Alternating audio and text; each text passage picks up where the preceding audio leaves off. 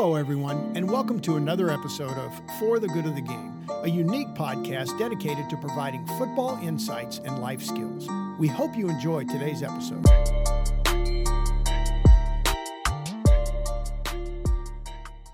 Hey guys, JD here with another episode of For the Good of the Game. Sitting here with me today is the repunter for the NFL 75th anniversary all-time team. He's in the College Football Hall of Fame and in the Philadelphia Sports Hall of Fame. A Division III product out of Widener College who has been ranked in the top 5 best return men in NFL history. The man, the myth, and certainly the legend. Billy White Shoes Johnson.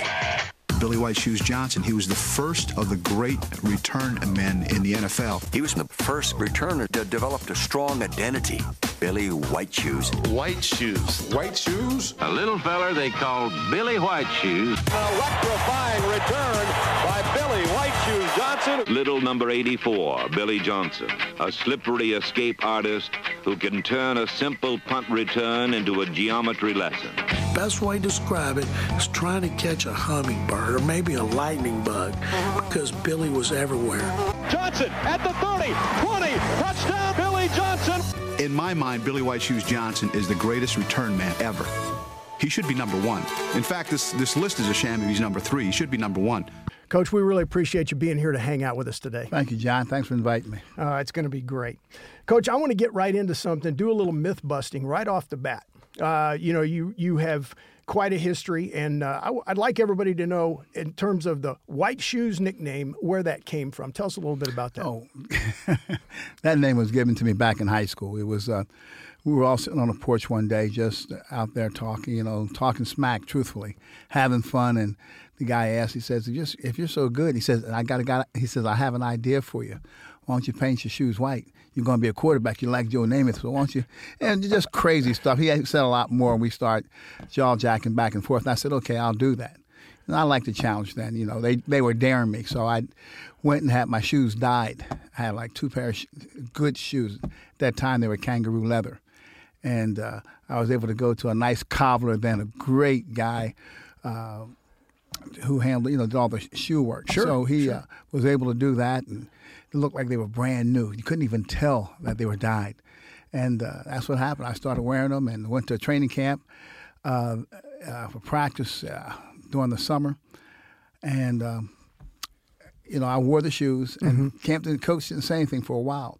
So later on, in one of the afternoon practice, he said, hey, what's up with the white shoes? Because he didn't like the frills and thrills. He was a no-nonsense guy. That's awesome. So he looked at me one day and said, what's up with them? So for a better excuse, I didn't have no excuse. I just said, hey, they make me run faster.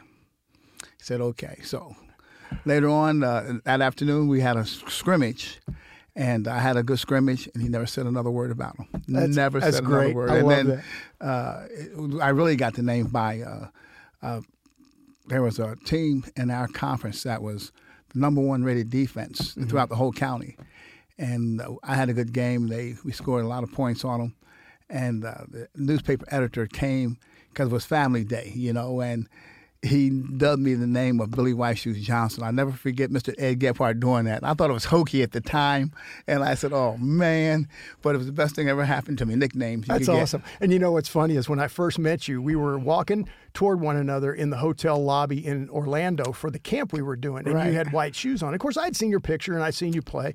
But I came up, and I said, Billy White Shoes, I presume. But the main clue from a distance was, I will look down to check and see. So Second, a little bit of myth busting here. What is the origin of the funk? I mean, you were really credited by most people with being the guy who, coined the end zone dance, came up with the idea of an end zone celebration after a touchdown. What's the origin of the Funky Chicken? That was probably going playing a rival ball club of ours and saying some things and being challenged by, once again, going to get you in trouble all the time, challenged by the teammates. And I said, if I score against these guys, because they were our arch rival, and I said, I'm going to dance.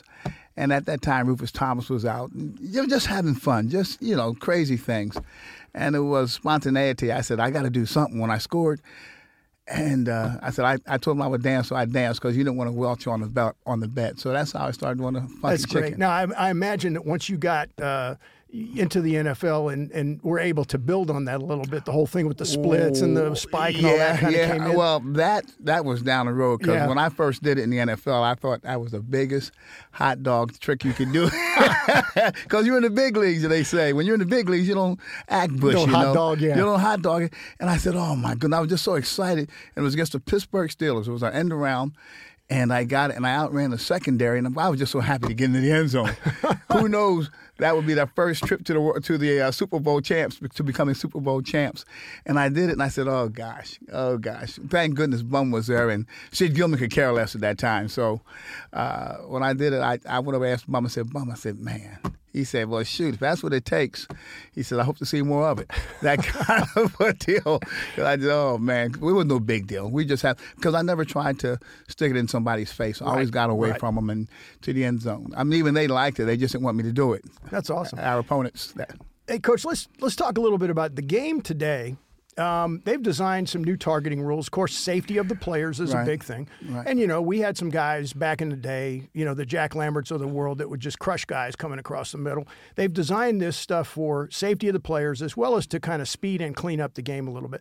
The new targeting rule, from your perspective as a return man and wide receiver, what do you think about that, as far as safety, advantages, disadvantages to the game? It's challenging. It really is. I can see both sides of it.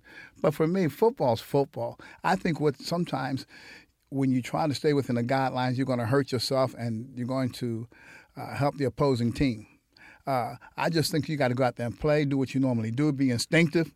You're not trying to hurt somebody or cripple somebody, and let the chips fall where they may. I'm not a big proponent of it because some of the things they do, what's a cheap shot or what's targeting in your eyes may not be targeting in my eyes, even with the officials and officiating.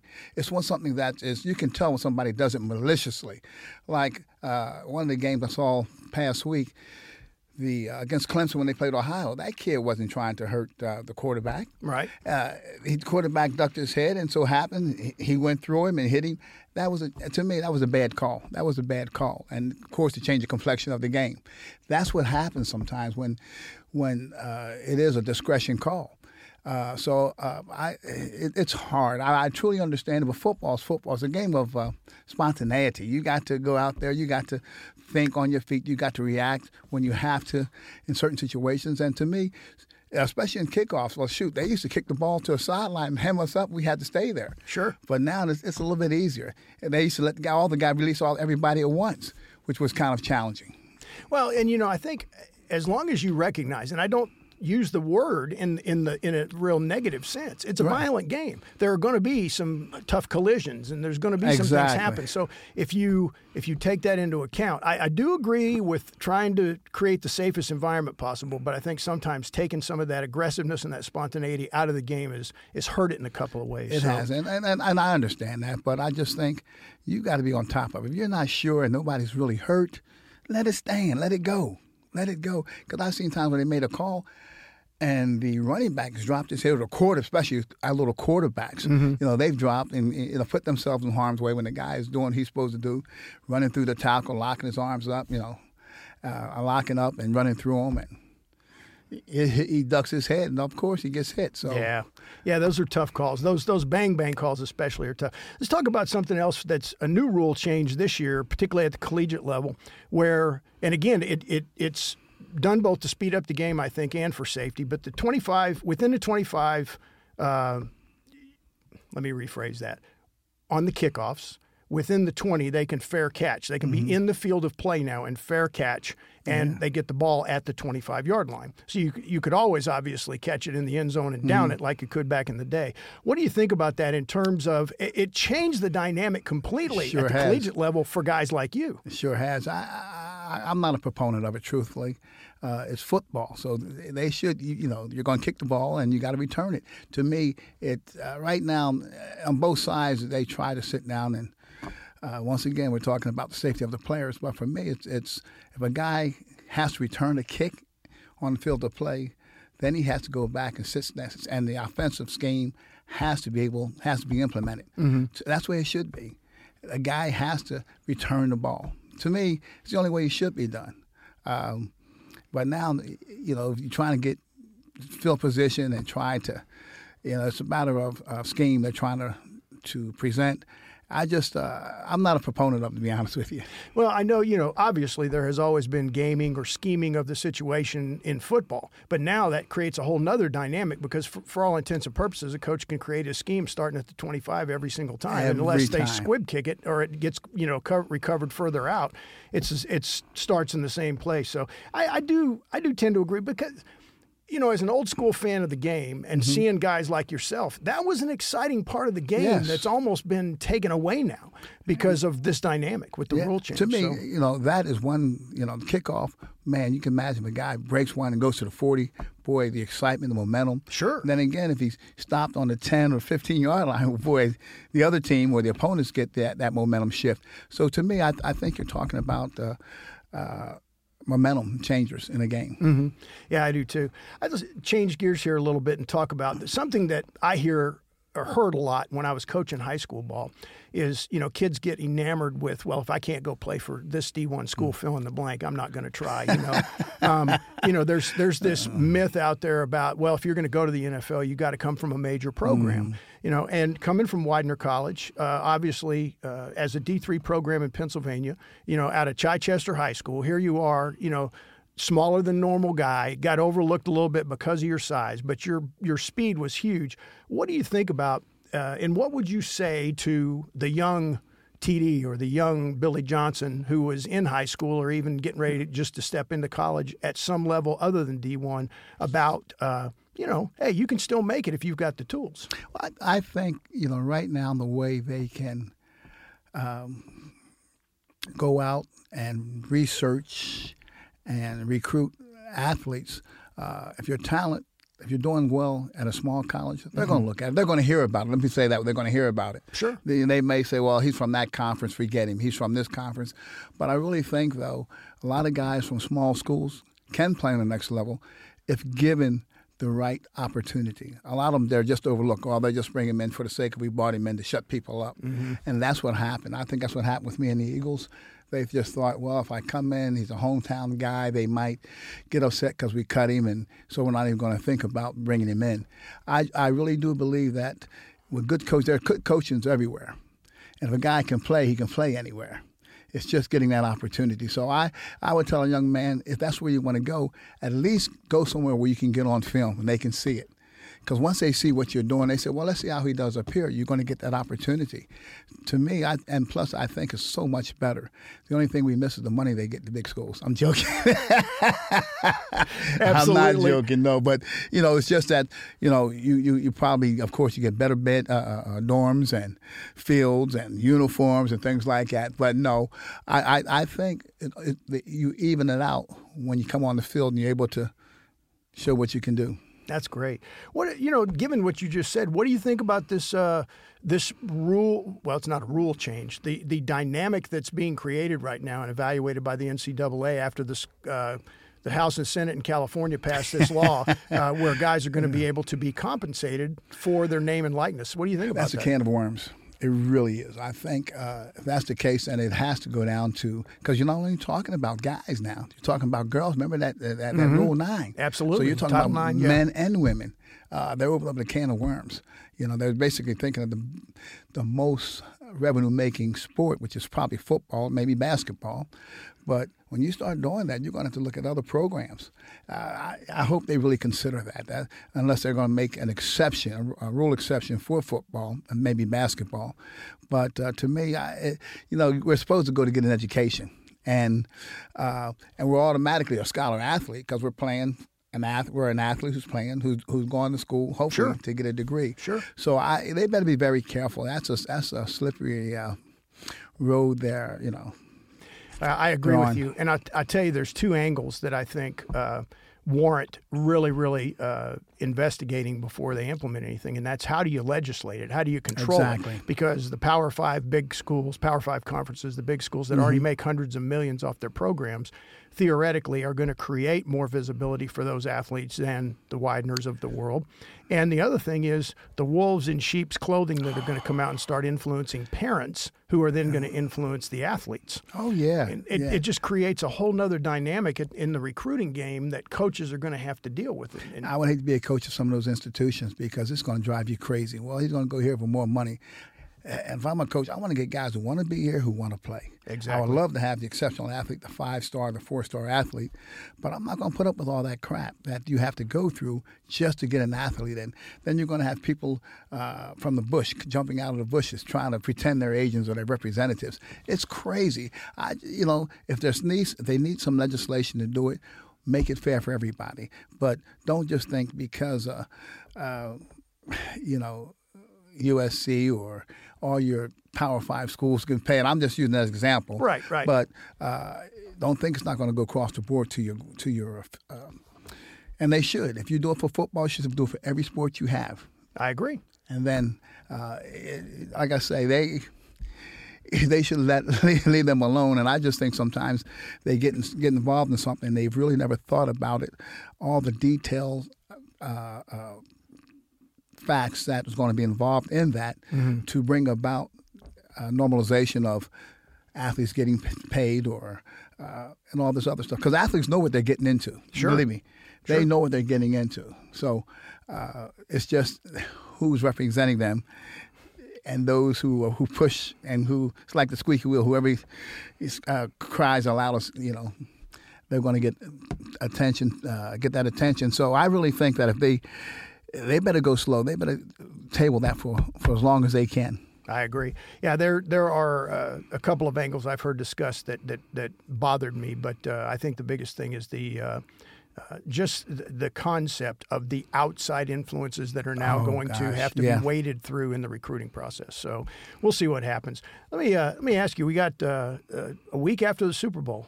We got the XFL coming back, a little spring football league this year. Yeah. Of course, that was tried once before, several times, and they are going to start off with the first round of games the week after the Super Bowl this year in February. What do you see as potential for the good of the game type of thing, for the football development itself with a spring league? How do you see that playing out? It can be very successful, very fruitful for some teams with guys who want to play, guys who they thought, some guys get injured and they still need to play. You don't want to take somebody who's supposed to be a player and get injured and haven't played in a year or two and bring him in, try out. I think it's a great avenue and great vehicle whereby you can get guys who need to get groomed, who need to get that challenge on another level. Mm-hmm. It's like baseball, AAA ball, basically what it is. As long as they're not challenging the NFL, it's not the NFL. As long as you know going in, then I really believe that you're going to get some players who are going to leave that and go right to the NFL. And you're going to have some very good success stories because some of the coaches are real good coaches. Absolutely. And that's what some of these kids need. Yeah, we have several mutual friends that are coaching at the coordinator level and the position coach level, and I'm really anxious to see, because I'm all about supporting creating opportunities. Exactly. And I think that a lot of guys don't realize how many are out there. If they're willing to travel, for instance, going to play in another country. There's professional leagues all over the world that a lot of people are not aware of. But certainly the XFL provides an opportunity here in the States in some major cities, major markets that guys can get seen and hopefully get that opportunity. And they don't have to go to Canada. That's the good thing about it. You can stay in the state. And I really think it can be a real good situation for players wanting to get tested before they go to the next level. Well, that's a great way to look at it. I definitely think that despite the rules differences that they have in the XFL, I just read through those the other day, that because we have a lot of experienced major college and or NFL coaches coaching those teams, that it'll be a neat experiment in terms of within that rule change to see how those guys are able to scheme and perform and give guys opportunities to be showcased. Right, so to no speak. kickoffs was one I heard. Yeah, which is good. That's interesting. That's and I think on that level you may be able to get by with it, but I really think if you do that, eliminate that from the pro game, I think you're hurting it, because that's, to me, that can be a change. A guy gets a punt or gets a kickoff, returns it for positive yards, sets a team up, offensive up in a good position, or that guy can fumble, and defenses has now won the battle. So it's interesting, but I'm anxious to see how effective they play within the new rule changes. Yeah, I am too. Coach, I want to do something real quick. I'm going to bring up a video, and it's one that I know you've seen before. And I just wanted to kind of walk through. And really what I'd like to do is I'm going to let this thing play first and go ahead and what I'd love to be able to do is just kind of, as this goes through on a couple of these highlights, is talk through, thinking back in your mind, what were you thinking at the time? What's going through your mind as you're catching the pass, as you're returning the punt or the kickoff? And just talk to us here about what's going on. Well, basically here it's nothing but a deep in route and just getting in a position so once you catch it so that you don't get hit. Here it's just a return. Mm-hmm. I'm running for my life. I'm running for my life, and as one of the guys will say, keep your feet moving and keep your eyes open.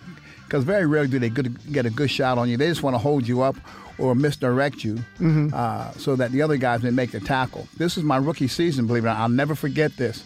I went backwards, and boy, was I scared because Sid Gilman was our guy, was our head coach, and boy, rookies had a tough road to hoe with him being there. So I remember that succinctly. My first touchdown ever. I think you just talked about this. Yeah, talked about this one here, against Pittsburgh Steelers. And that was at the old Astrodome. I can tell by that old nasty carpet. Mm-hmm. That stuff was hard, it was terrible. Oh, man. Terrible. And that's why I said I love practicing. We had nice grass fields and stuff. Yeah, I remember being on the floor of the Astrodome the first time I was in there, and I'm like, this is like playing in a parking lot with a little bit of fuzzies on it. Yeah, it was hard as heck. It was hard as heck. People didn't realize that, You know what I love? I love to see is that it is the vision. I mean, you, despite the fact, everybody always uses this phrase, speed kills. I mean, obviously it does. Speed's a great equalizer or advantage in any game, certainly football. But how do you think your vision helped you so much, especially in the return game? Well, first of all, I was a running back in college, and that helped. You always know where that heat's coming from. Mm-hmm. And secondly, I played a lot of baseball, so a lot of it was just fielding the ball in the area where you can see, with your periphery. Sure. Where you always, and the best bet is to get to the sideline so you can see they're only coming at you from one angle. You stay in the middle of the field is when you break that first line of defenders. Then you know you're in good shape. So. You always want to know where you are. That's what happens. Is always know where you are. I'll never forget a coach saying that. Know where you are and know who is defending you. You can have a return guy, but is he the main headhunter? Exactly. Know where he's from. Exactly. Know where he is. All right. So, Coach, this one right here just blew my mind the first time I saw it. This Willie Mays catch over the shoulder here. With your fingertips. What was up with that? Well, that goes. Well, see, when you play baseball, playing shortstop and play outfield a lot, you learn how to judge the ball. And sure. I think that's what happens to a lot of young returners. They don't position themselves to see the flight of the ball, see how it is. You're watching that point, whether it's going to drop away, it's going to sail away from you. And I just did that for show, though. That was automatic. I wish that were true. I just wanted to catch it and secure it and then, do what I have to do afterwards. Do you believe in the mantra that as a return guy, you catch the ball with your feet? I was told that by one of my white coaches. You put yourself in position with your feet. You always square the ball away. You want that ball to cut your body in half, vertically, and then you can go with it. If it floats on you one way or the other, it's in front of you. You catch it with your hands, and then if you drop it, it's right there before you take it. But if you try and catch it with your pads, it's no good. But your feet is what sets you up to catch the ball, and that's true. You get there and always set up. Just like if I'm catching the ball in the outfield, I'm going to set up. Get there and set up so I can go one motion. I'm not going to catch it, then step. No, I'm going to go right through it. So that's what happens. Yeah, I wanted to go back to something you were talking about earlier. I thought was fascinating. You were describing for me the All-Star game you played in. Recap that a little bit with the level of talent of those guys that came out of your county. Oh man, yeah. And see, that's the thing people don't realize. That county, Delaware County, has so many great athletes. I'm not saying good, but great athletes. Going back as far as Eminem Tunnell, who was a Hall of Famer, who, when I broke the punt return record, his record was the one I broke. Wow. And we played his high school. Harrington, it was only like 20 minutes from where I stayed. I didn't realize that at that time. Mm-hmm. But going back on that high school team when I graduated, Capoletti we played against each other in the All-Star game, but John Capoletti was on that All-Delco team, which we were all on it together, who became a Heisman Trophy winner. Randy Grossman was on it, who was a tight end for the Pittsburgh Steelers, known for his sure hands. And he was a tough guy. He could block, too, but he was really a great receiver who got 3 Super Bowl rings. Sure. Then you had Chris Arnold, who played in Birmingham, who got that championship ring. And then Oakland wanted him. He was going to go play with Oakland. He died from a brain tumor. Then you had Don Clune, who played a couple of years with the Giants. He went to the University of Pennsylvania, was a great hurdler there. And he was, who else? There's one more I missed. Oh, Steve Shawackum. He played, I think, maybe a year or so with the Baltimore Colts at that time. And I may be missing one more. But we're all on that Delaware County team. And little did we know, we all get a chance to play on the next level. And go to the big time. And go to the big time. That's but it was awesome. a lot of fun. And, those guys, and they were good guys, too. They weren't, they were really good guys to be around, fun to be around. Well, I tell you, there's been a couple of other situations I know of where a concentration of talent like that came out of one school or one county or whatever, and it's amazing when that happens. And it only happens on a very rare basis. So, Coach, what I want to do is to kind of finish up here. I'm actually going to set relevant to football. I'm going to set a 2-minute timer here and do a little thing called the 2-minute drill. And I've just got 10 questions to go through. There's some related to football, some aren't, just to kind of give the viewers and listeners a flavor of kind of where you are back then and where you were now. So I'm going to go ahead and ask the first one and kind of rapid fire moment. So we're looking back. What was your favorite youth sports moment in any sport, not just football? Well, it was probably football. I was just a new guy. First time I started playing organized ball, our team went undefeated. And our last 4 games, our starting halfback, I was only 87 pounds, he got hurt. And we went down to play at the convention center in Atlantic City. And we were playing the Belmar Purple Eagles, and they were a hot team. They played the Little Quakers and all this other good stuff, but we beat them, and we had an undefeated season. First time that, and the team had only existed for about 2 years. See, I think undefeated seasons are a thing that are way underrated at any level. Yeah, if you go undefeated, any level, I believe. Any level. That's why I remember it so well. Absolutely. And I scored the 2 touchdowns in that game. I'll never forget. I caught a pass, as a matter of fact. As a running back catching a pass. That's awesome. When you were at Widener, favorite college play or game, if there's not a specific play maybe that jumps out in your mind? Oh, man, that was golly day. We had so many good games. But playing against Flanking and Marshall, which was a real good team, and they shut me down one year, and the next year we beat them, and that was great. The challenge there and having fun, and that was because we respected them, they respected us, and it was really a good game. Yeah, I appreciated playing in games like that when I was in high school and college. At any level, did you have a favorite coach that you remember that really influenced you along the way? Oh gosh, a coach, yeah, youth leagues. Believe it or not, it was my track coach who prior to that it was Lou Patika, the Bob Shout, of course my football coach Apicella, and above all Coach Manlove. Coach Manlove. He's a man to model. A young man should model himself after a coach like that. That's awesome.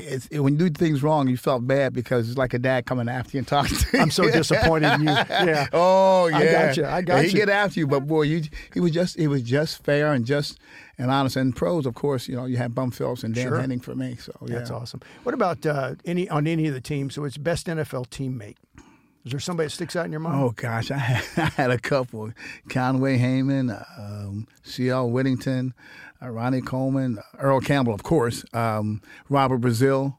So we were all like a little family. But I remember that in high school, it was I will say Art Henry at that time. That's cool. Away from football, favorite movie? Do you have one you like or a go-to movie? Yeah, me and my wife. Oh gosh, so many. We liked. We liked The Big Chill. We liked Malcolm X. Golly day. Too many to mention. I hear you. Well, you obviously got a little bit of movie buff in you. So when nobody's looking, you got a favorite snack food is your go-to? Why you want me telling myself? That's chocolate. I love it. Oh, that's my wife joins you there. Julie's a chocolate. I try to stay away from that, and I do. I have my moments. Yeah. What about favorite non-football activity nowadays? Oh gosh, I still like getting weightlifting and still running. And I know when you walked in and shook hands with you, you're still pretty solid. You know, I said, "Man, Coach been on the weight room a little bit." So, if anybody's coming to visit in Atlanta, what would be your first place you would recommend for them to go see? I would encourage them to probably go to the Martin Luther King Center. Good choice. Then you got the other ones. You got Stone Mountain. You've got the College Hall of Fame. Depending how ambitious they are, so many places here in Atlanta to go to. That's awesome. That's awesome. When you're out for dinner, do you have a go-to meal you like to get? I'm not a big dinner guy. I don't eat. I just eat so some people live to eat. I just eat to survive. I mean. And I can tell you what I love before I changed my diet from about 30 years ago. But for me, no. I'm not. I used to like a lot of Italian food, so. Well, eating healthy as we get older is the best way to go anyway, regardless of what it is. About 40 years ago. So. A lot of people may not know, as a closing shot, a lot of people may not know that you played professional slow pitch softball. Mm-hmm. Do you have a favorite memory from playing in the league when you were playing? Yeah, playing against Joe Pepitone from Jersey. Yeah, he was a good guy, and he could hit the ball. I met a lot of former professional athletes like that. And I remember there was one guy named Lawrence Hutchison. They called him, who lived down there in Culpeper, Virginia. Was on our team. Uh-huh. Boy, could he hit the ball. He hit the ball one time in Vet Stadium. That's where Larry, what's his name? First baseman. I think he hit that thing about 410 feet. Wow. Oh, he crushed it.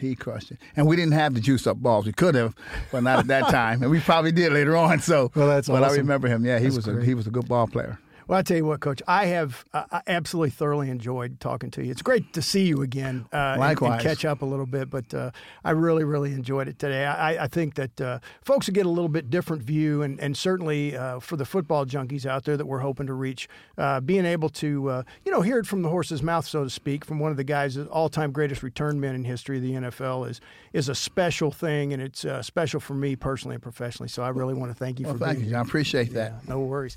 Hey, guys, listen, if you haven't done so, be sure to subscribe. We really hope you enjoy the podcast. And remember, if you do anything in football, make sure you do it for the good of the game. Thanks again. Bye-bye. We hope you enjoyed today's episode. Thanks for joining us. Please be sure to save this episode to your favorites and subscribe to the podcast.